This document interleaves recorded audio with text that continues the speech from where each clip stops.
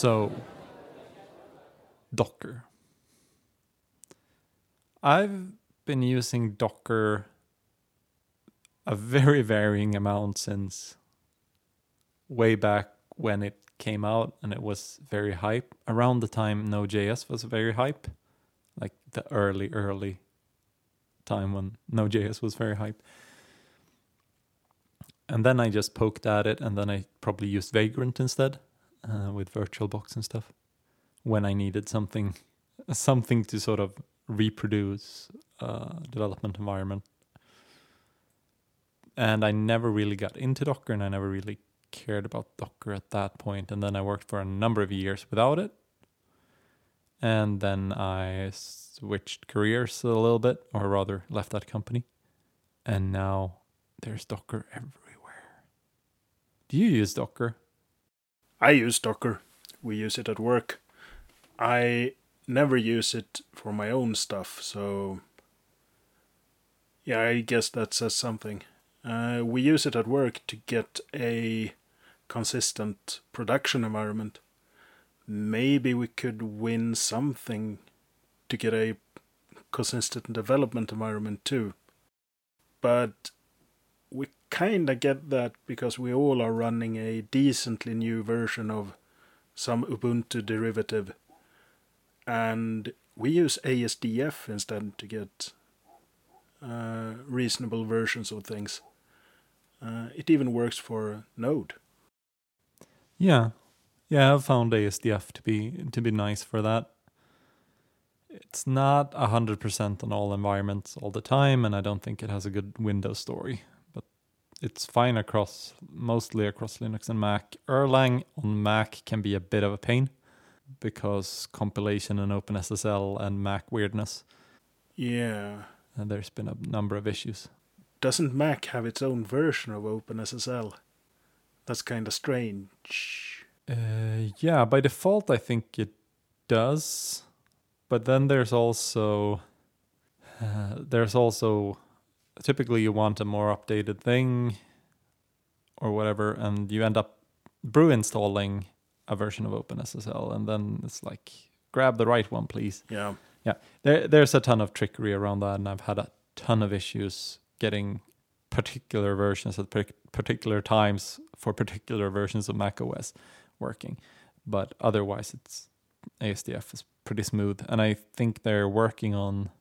So KErl that ASDF leans on is working on delivering precompiled versions of Erlang, which would solve most of that. Cool. But yeah, that's one of the good cases for Docker is sort of reproducing a development setup. But most companies I've worked with don't use Docker entirely for development, and I've heard the argument that you should be, and like, oh, just go for it, it's going to be much more productive and da da da da da. But anytime I've poked around with using Docker more extensively for something local, I've been annoyed either because the database ends up being slower. So Postgres is quite slow on top of Docker from what I understand. And then I don't necessarily find it more convenient than just installing. Yeah, and it's because it's your development environment. You set it up once, hopefully. Yeah. And then you just run with it. Yeah. So actually, when I set up the development environment for the current team, I did set up so it by default will run, and I actually do run Docker for setting up Postgres because I want to ensure that we have the correct version of Postgres and not lean on whatever the OS provides. Because we have people developing across Windows, Mac OS, and Linux. Wow. So Windows Subsystem for Linux has been a good help there, WSL2. Yeah, that's good stuff. Seriously good stuff. Yeah, it helps a lot. So I find Docker quite useful on a regular basis, but I never enjoy working with it. Yeah, same here. It's like a super annoying, super finicky, weirdo DSL that has very particular requirements, tends to dump crap all over your machine that you have to clean up manually at some point. And like, it's just it seems like any process which involves building with current DevOps tooling to me seems like it's an arduous, slow iteration where it's like, oh, try this and then check the logs for some random ID that you were assigned, and you can see that it failed because of this. Okay. Yeah. Are you a grumpy old man now, or is this some objective It's like, but view on this? there's a ton of old grumpy old men that use this stuff and think this was the good part of DevOps, I guess. No. So I try to be open-minded, and I think part of my annoyance is just like I don't ever have a real reason to get good at Docker, because I write one Docker file until it works, and then I stop writing the Docker file and I never revisit it. It's like setting up a development environment. Yeah. Until it breaks, and then I have to fiddle with it, and maybe it's a small change or maybe it's a rewrite from scratch because something important changed. Yeah. I think I want to explore the Docker domain more, and I want to explore it in 3 ways, I think. We'll see if I get to 3. Oh, 3 ways. 3 ways. Enumerating. Go for it. Yeah, the first way is to, back to roots. Docker is working on the C group subsystem, I think, of the Linux kernel. So I want to work just with that subsystem and see if I can understand what it does. That's the first part. Down to the metal. The second part is to use Packer a lot more. It's a tool from HashiCorp, I think. And I think it was first made to create virtual machine images. And now it can be used to create Docker images too. Okay. And I have been using it successfully. It was many years ago, though, because I just couldn't understand how to write a Docker file. I don't know why. It just didn't work out for me. So that's the second thing I want to explore. And the third thing is to use Nix and Nixos more to see how painful or nice it is to build Docker images using Nix. So if I was of the blogging inclination, if I was a blogging man, I would probably write a series of blog posts on this. But now I ain't, so you'll never get the conclusion of these 3 things. You ain't and you ain't gonna. Indeed. Or maybe I could do some blogging, I don't know. Maybe I can tell maybe I can tell you about this and you can write a blog post about it. Yes, with my copious amounts of writing time. Yeah, I know you got hours and hours just lying around Yep. in your place. Littering. Yeah. Problem is they're all broken. My daughter stepped on them. Try to eat them all. Like how she eats a cucumber, the middle first, and then she throws it away. Oh, that's a power move. Yeah. Slice a cucumber is like, eat the middle part first. Not super fond of the green stuff. Throw it out. Yeah. Yeah. So Docker is good for setting up development environments, and it's become this interchange format for deployment and stuff. So we do have, so for the product we're working on with the team, we're building Docker images as a delivery artifact for Fly.io. And they take the Docker image and they convert it to a Firecracker micro VM thing. Cool. And they run that.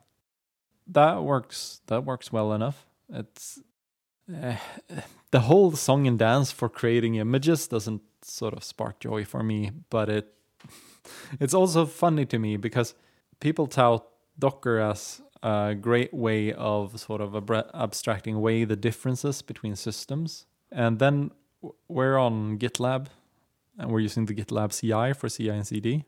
And that's sort of built on top of Docker. So if you want to run a Docker file on their CI, you end up doing what's called Docker in Docker, which means you lose all your cache.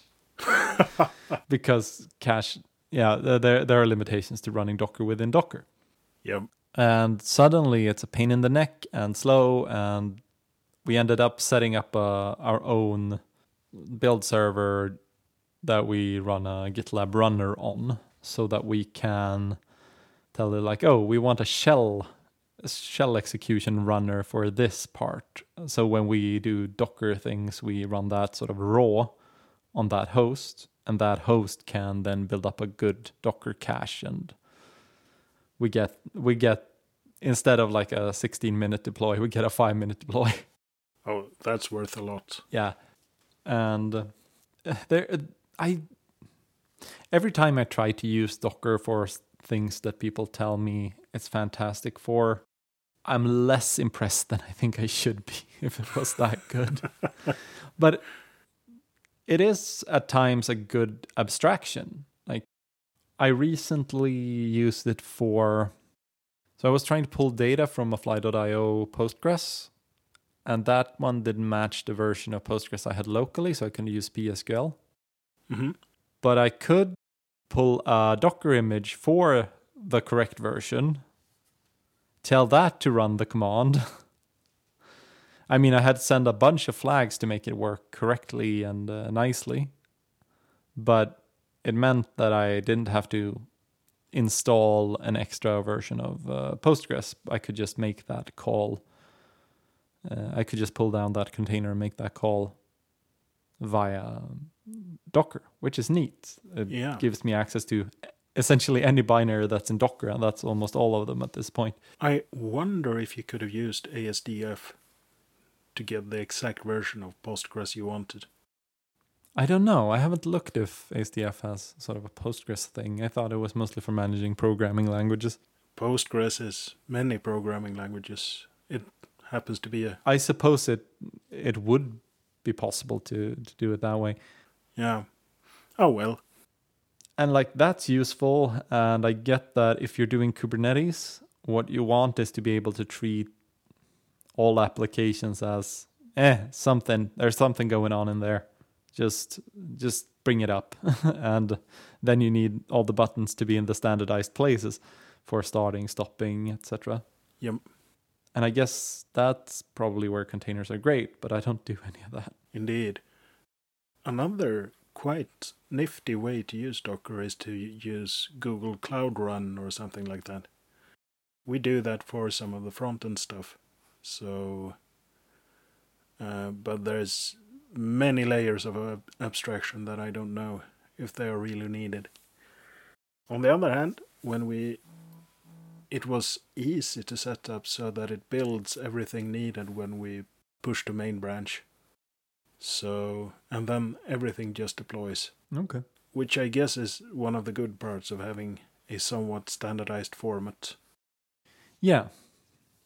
So definitely advantages. I think I'm a little bit disappointed that it's not something nicer. But I guess that's also sort of the case with Git. But with Git, I was at an impressionable age when I learned it. So it works the way I want it to work because it was great at the time. Well, Git was never supposed to be nice. If It's in the name. Yeah, it was supposed to be extremely powerful, but not nice. The nice parts of Git are the parts you never use. They are the parts, the data model is nice, but you never use it. While all the commands and flags and stuff, they aren't very user-friendly. You just have to memorize them. I think of the same of Emacs or Vim or Perl for that matter. Yeah. They aren't made to be nice. They are made to be very powerful for the people who use them every day. Because if you forget how they work, you're you're on your own. You need to restart. And I guess Docker is similar. I I don't know it well enough to argue whether the underlying sort of system is nice. I get the impression that it's could be better, could be worse, but it definitely does have a touch of that finicky power tool about it. Yeah. Yeah. But it also has a desktop app that makes me want to do murders, which is not great. Indeed. That's on Mac OS. It has some Electron garbage. Wow. Yeah. I think another thing with Docker that they have found a local optimum. So it's not where we should land when time goes to infinity. But it's quite useful right now. And I can respect that. That's cool. Because that means that the next generation of DevOps people will have something to work from. And hopefully they will say, what is this garbage? I can do better. And then build something that's actually better. So that's one point of it. And I think it all will turn out quite well.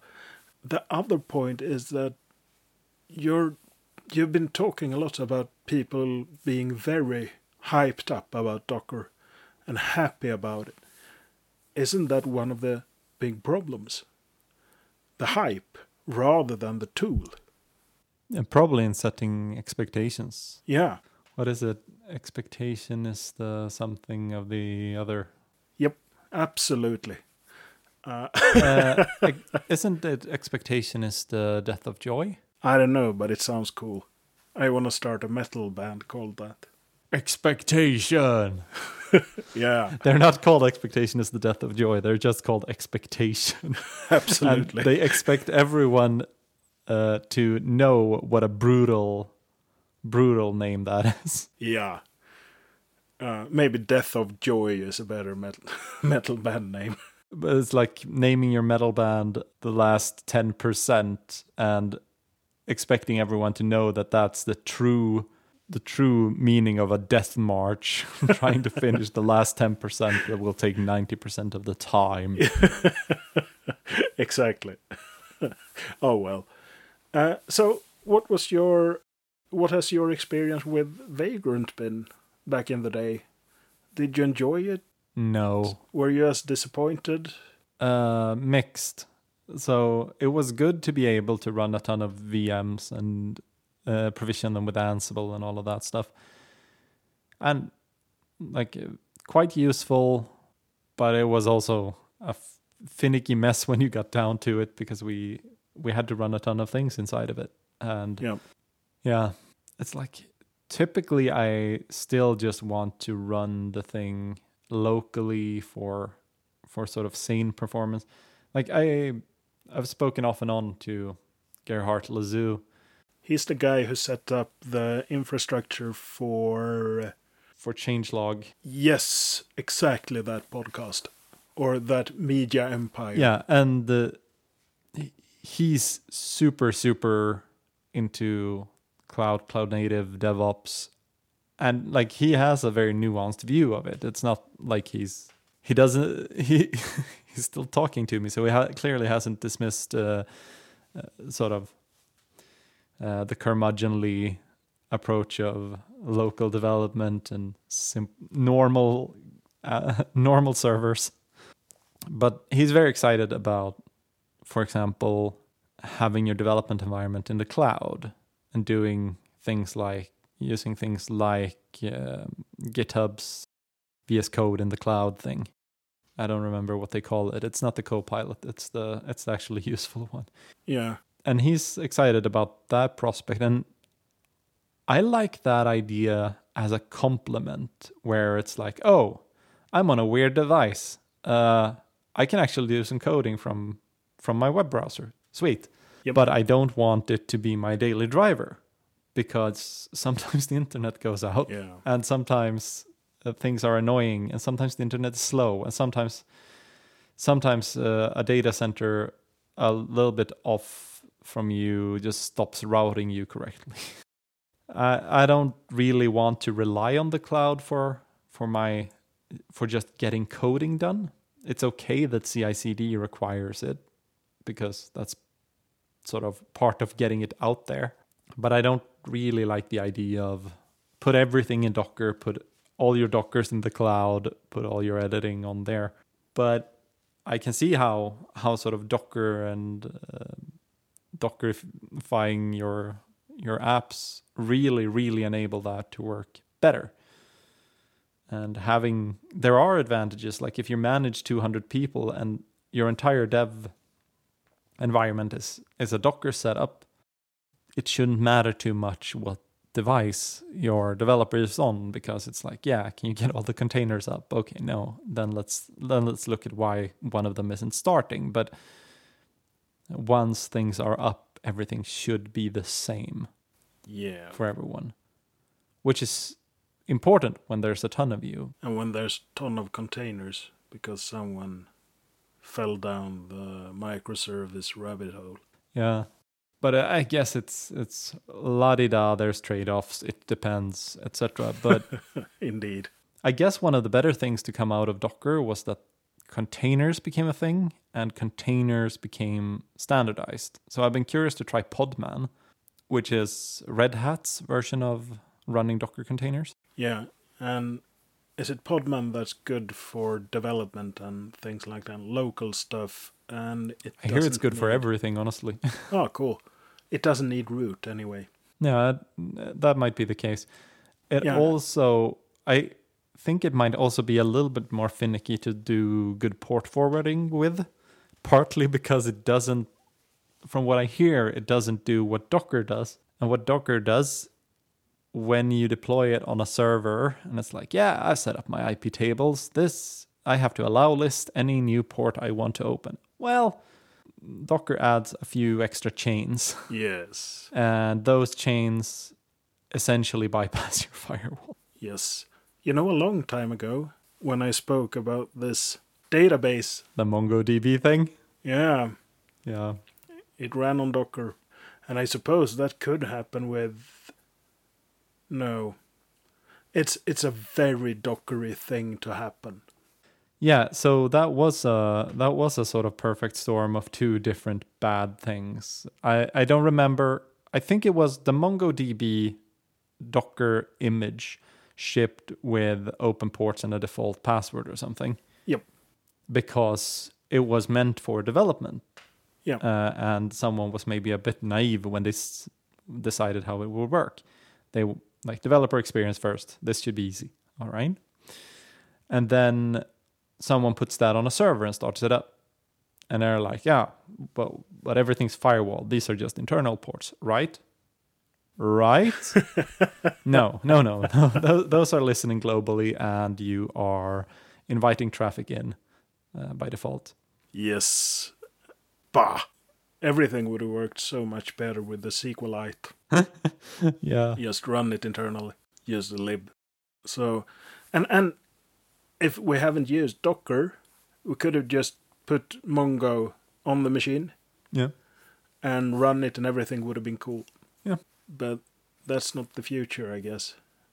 Or we could have run it on a virtual machine on that machine, and it would have been cool too. Yeah. Having worked now with Docker in a few different projects, one thing that slightly bothers me is also, like, this is both a good and a bad thing, because it's Docker introduces an extra layer through which all your configuration must pass. Yep. And there are a few different ways of doing it. It's like, okay, if you have some compile time config that never changes, you can sort of compile that into your image. It might be configuration to your runtime or your programming language, but it's not configuration that you ever tweak when starting the container. Okay, yeah, then you can compile it in. But anything else that you want to pass in should ideally either be loaded at runtime or more likely passed as environment variables to Docker. And if you need to pass sort of data files that can be sourced, suddenly you're dealing with mounting things off of disks or finding another approach.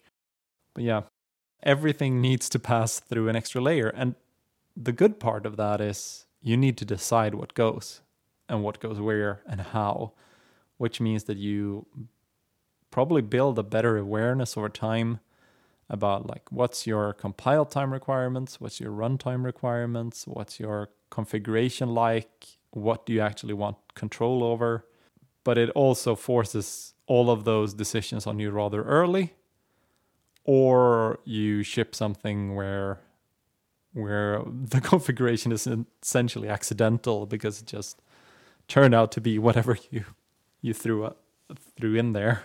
Yeah, I wonder, how does this compare to spinning up a VM somewhere, like on Linode, for instance, and hacking away? I mean, that depends on what you're doing with your Docker container. Yeah, but you need some kind of configuration on that. I'm gonna...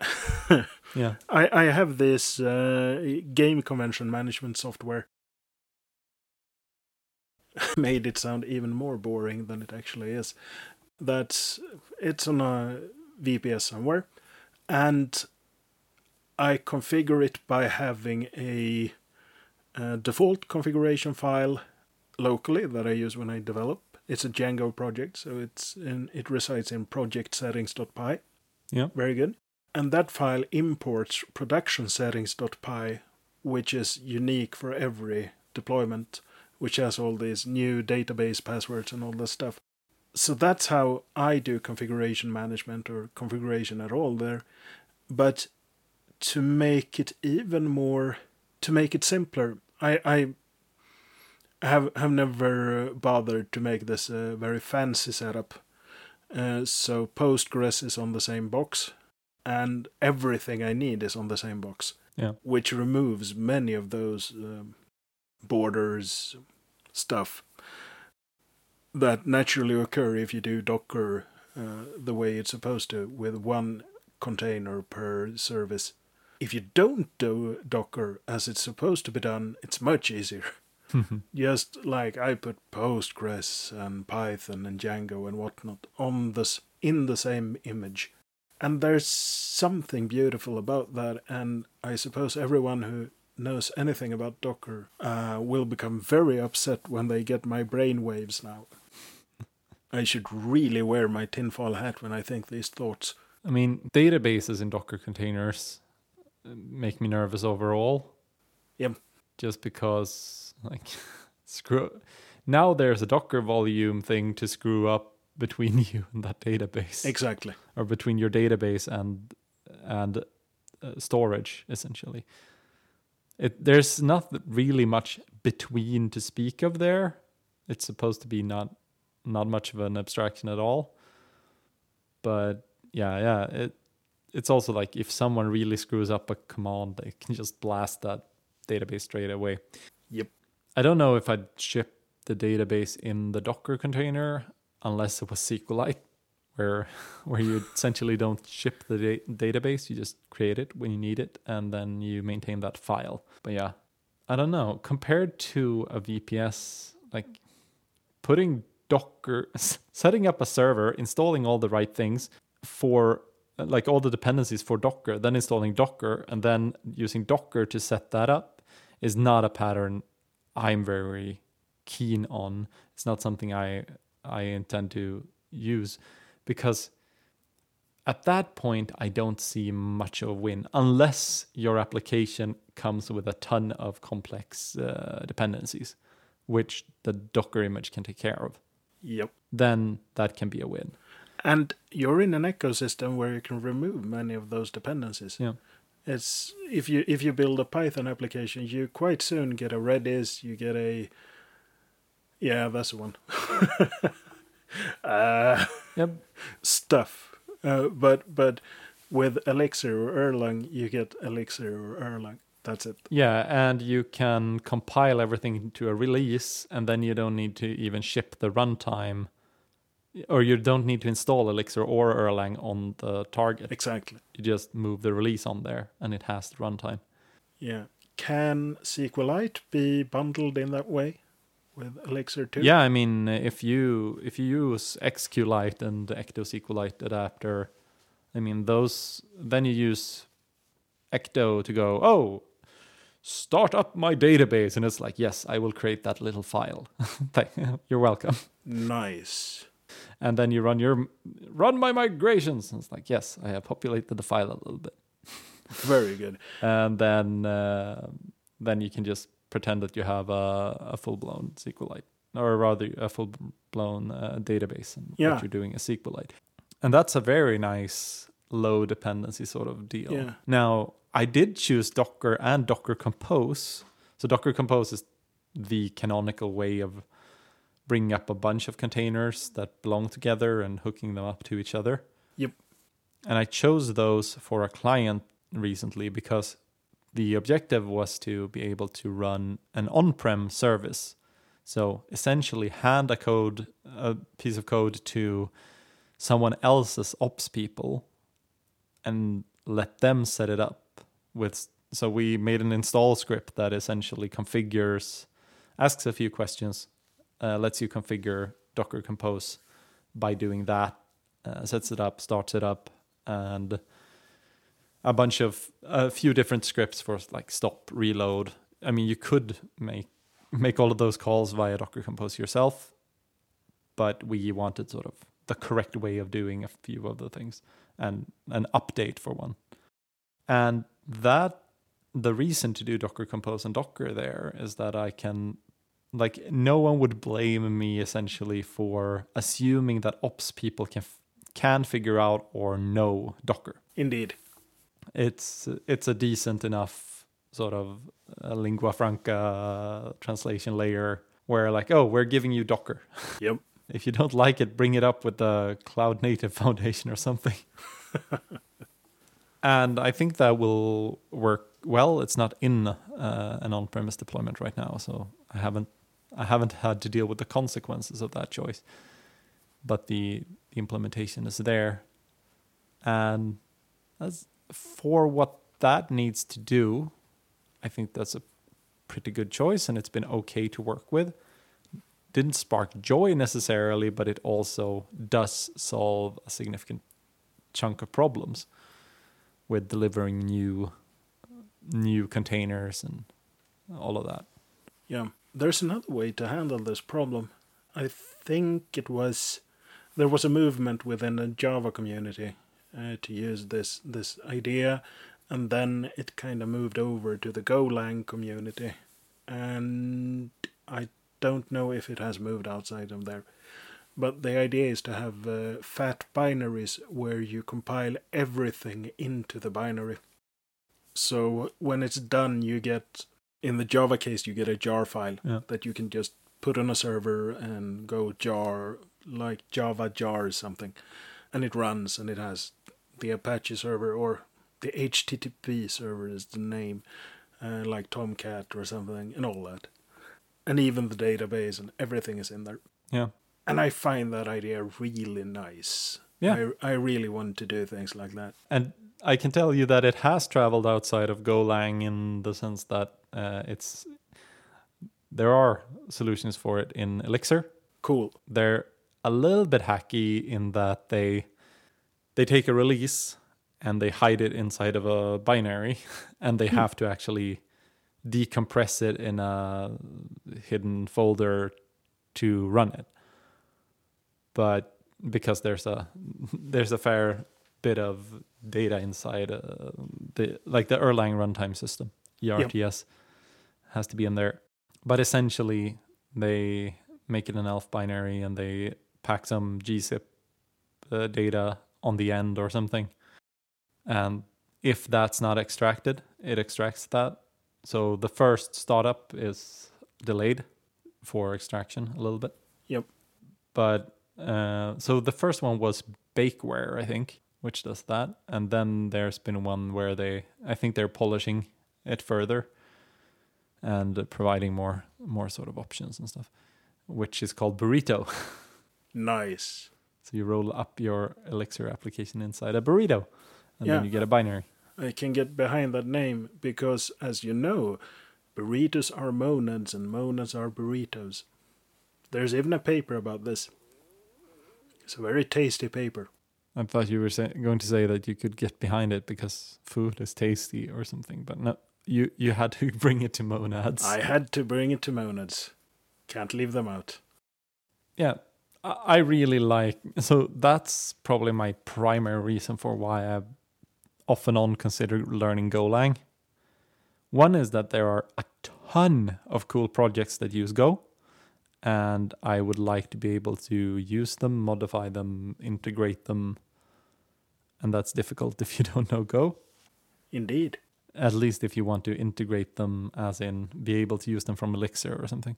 But just that they have that whole compiled to a single binary, and they like Go shares a fair bit of sort of philosophical and ideological ground with Elixir, I feel, where it's a fairly pragmatic approach to getting things done, building software systems. And it values concurrency, it values distributed computing.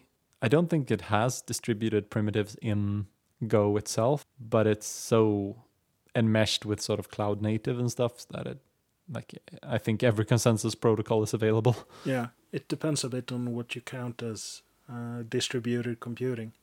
Yeah. It has channels and stuff with which kind of looks a bit like the message passing in Elixir if you squint. And that's for their concurrency and parallelism, right? Yep. But I don't think it is as easy to set up a world-spanning mesh as it is in Elixir. No. And Go targets a lower level of implementation. Yep. You're supposed to be able to implement a lot more low-level stuff in Go. It still has a garbage collector, but like Elixir and Erlang are fundamentally high-level dynamic languages. And I like that. I think that if you do Go correctly, the garbage collector shouldn't have that much to do. Throwing garbage around is frowned upon. Yeah. And I guess Docker, is that also Go? It's Go. Yeah. Because Docker Compose is Python. Because why not? I think that's just because Python is everywhere. So yeah, it's available by default, and it's essentially a way to just sort of bootstrap your application setup. It's like, what's that tool? Ansible? Like you write everything you need in YAML with this interesting DSL.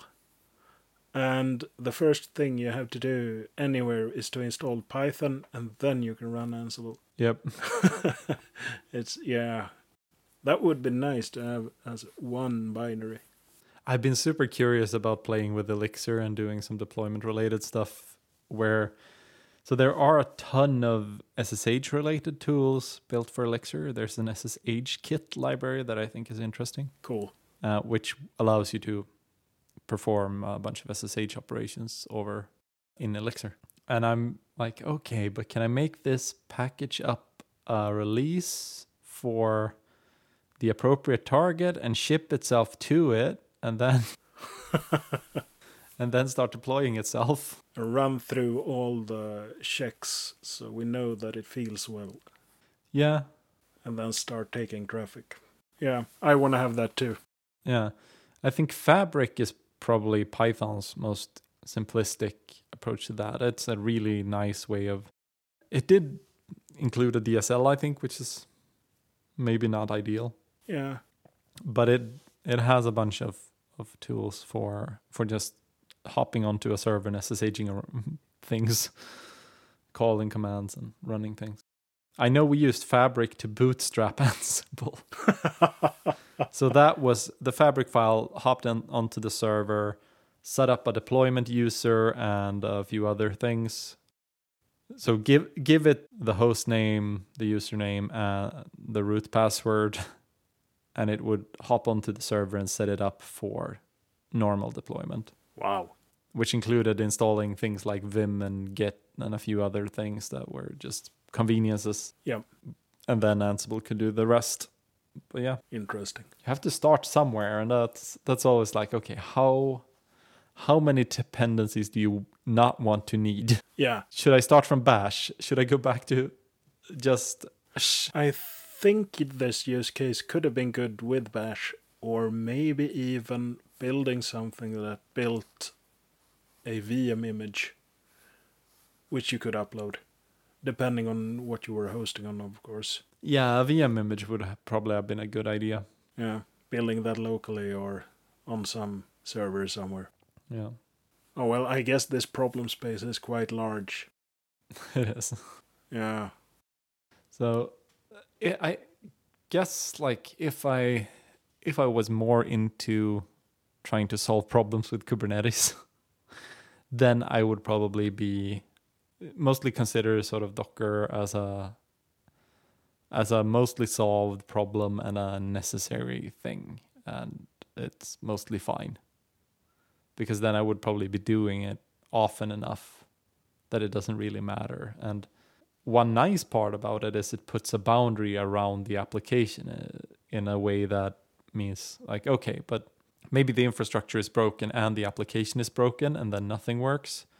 And then you can fix the infrastructure and then you get the application. It's like, oh, the application is still broken. And then you fix the application and then everything works. And then when either part breaks, you only have to fix the one thing.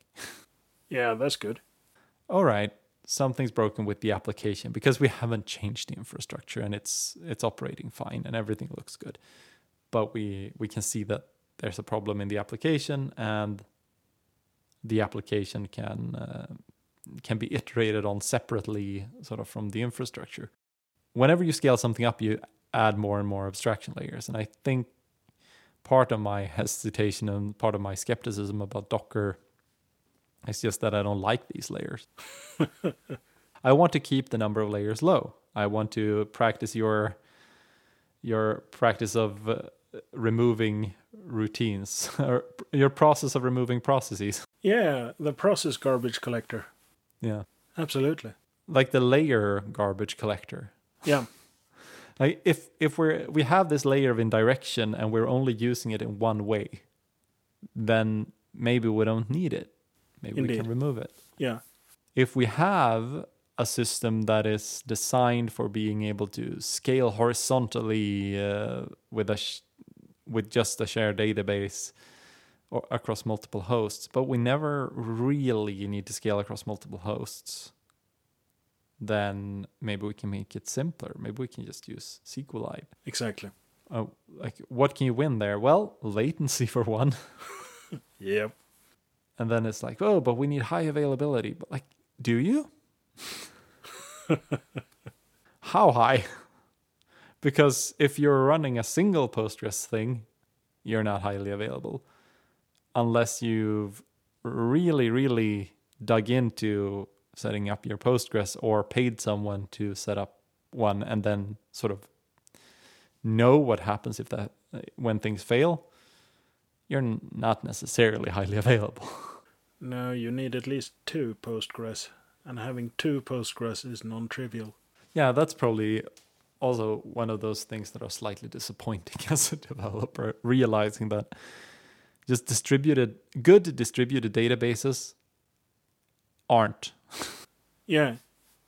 Acid compliance goes out the window when you get distribution. Yeah, like CockroachDB seems like a very good option, but it also has some serious requirements and consequences if you screw up some of those sort of requirements. And I'm sure they're doing their absolute best to make it clear and easy to work with and all of that. It seems like a really cool system. And it seems like a good approach if you want a widely scalable SQL database. And it makes me happy that it's PostgreSQL compatible. Yep. But I have had no reason to use it, and I can only barely wrap my head around the consequences of using it and what they can potentially be, because I don't think you don't get the exact same transactional guarantees. You get something very close, is what I've come to understand. Yep.